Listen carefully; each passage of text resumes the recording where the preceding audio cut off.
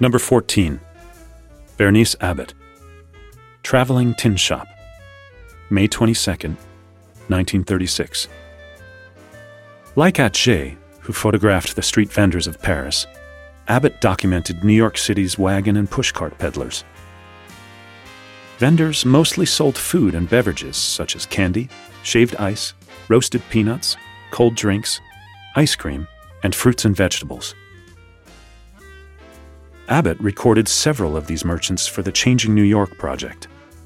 These included Hot Dog Stand, taken on the Lower West Side, and Roast Corn Man on the Lower East Side.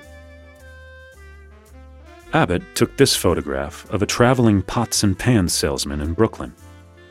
Because of the modernization of the city, trucks soon replaced horse-drawn wagons, and peddlers, such as the man seen here, quickly vanished from the city's streets. In Abbott's Changing New York book, Elizabeth McCausland informed readers that in 1938, the Commissioner of Markets forced 14,000 peddlers off the streets and into New York's enclosed city-operated markets. Some vendors were outraged, but the city had made its case. Peddlers not only added to the congestion in the streets, they violated health and fire codes. Strictly licensed today, street vendors cater to both locals and tourists, selling many staples from the past.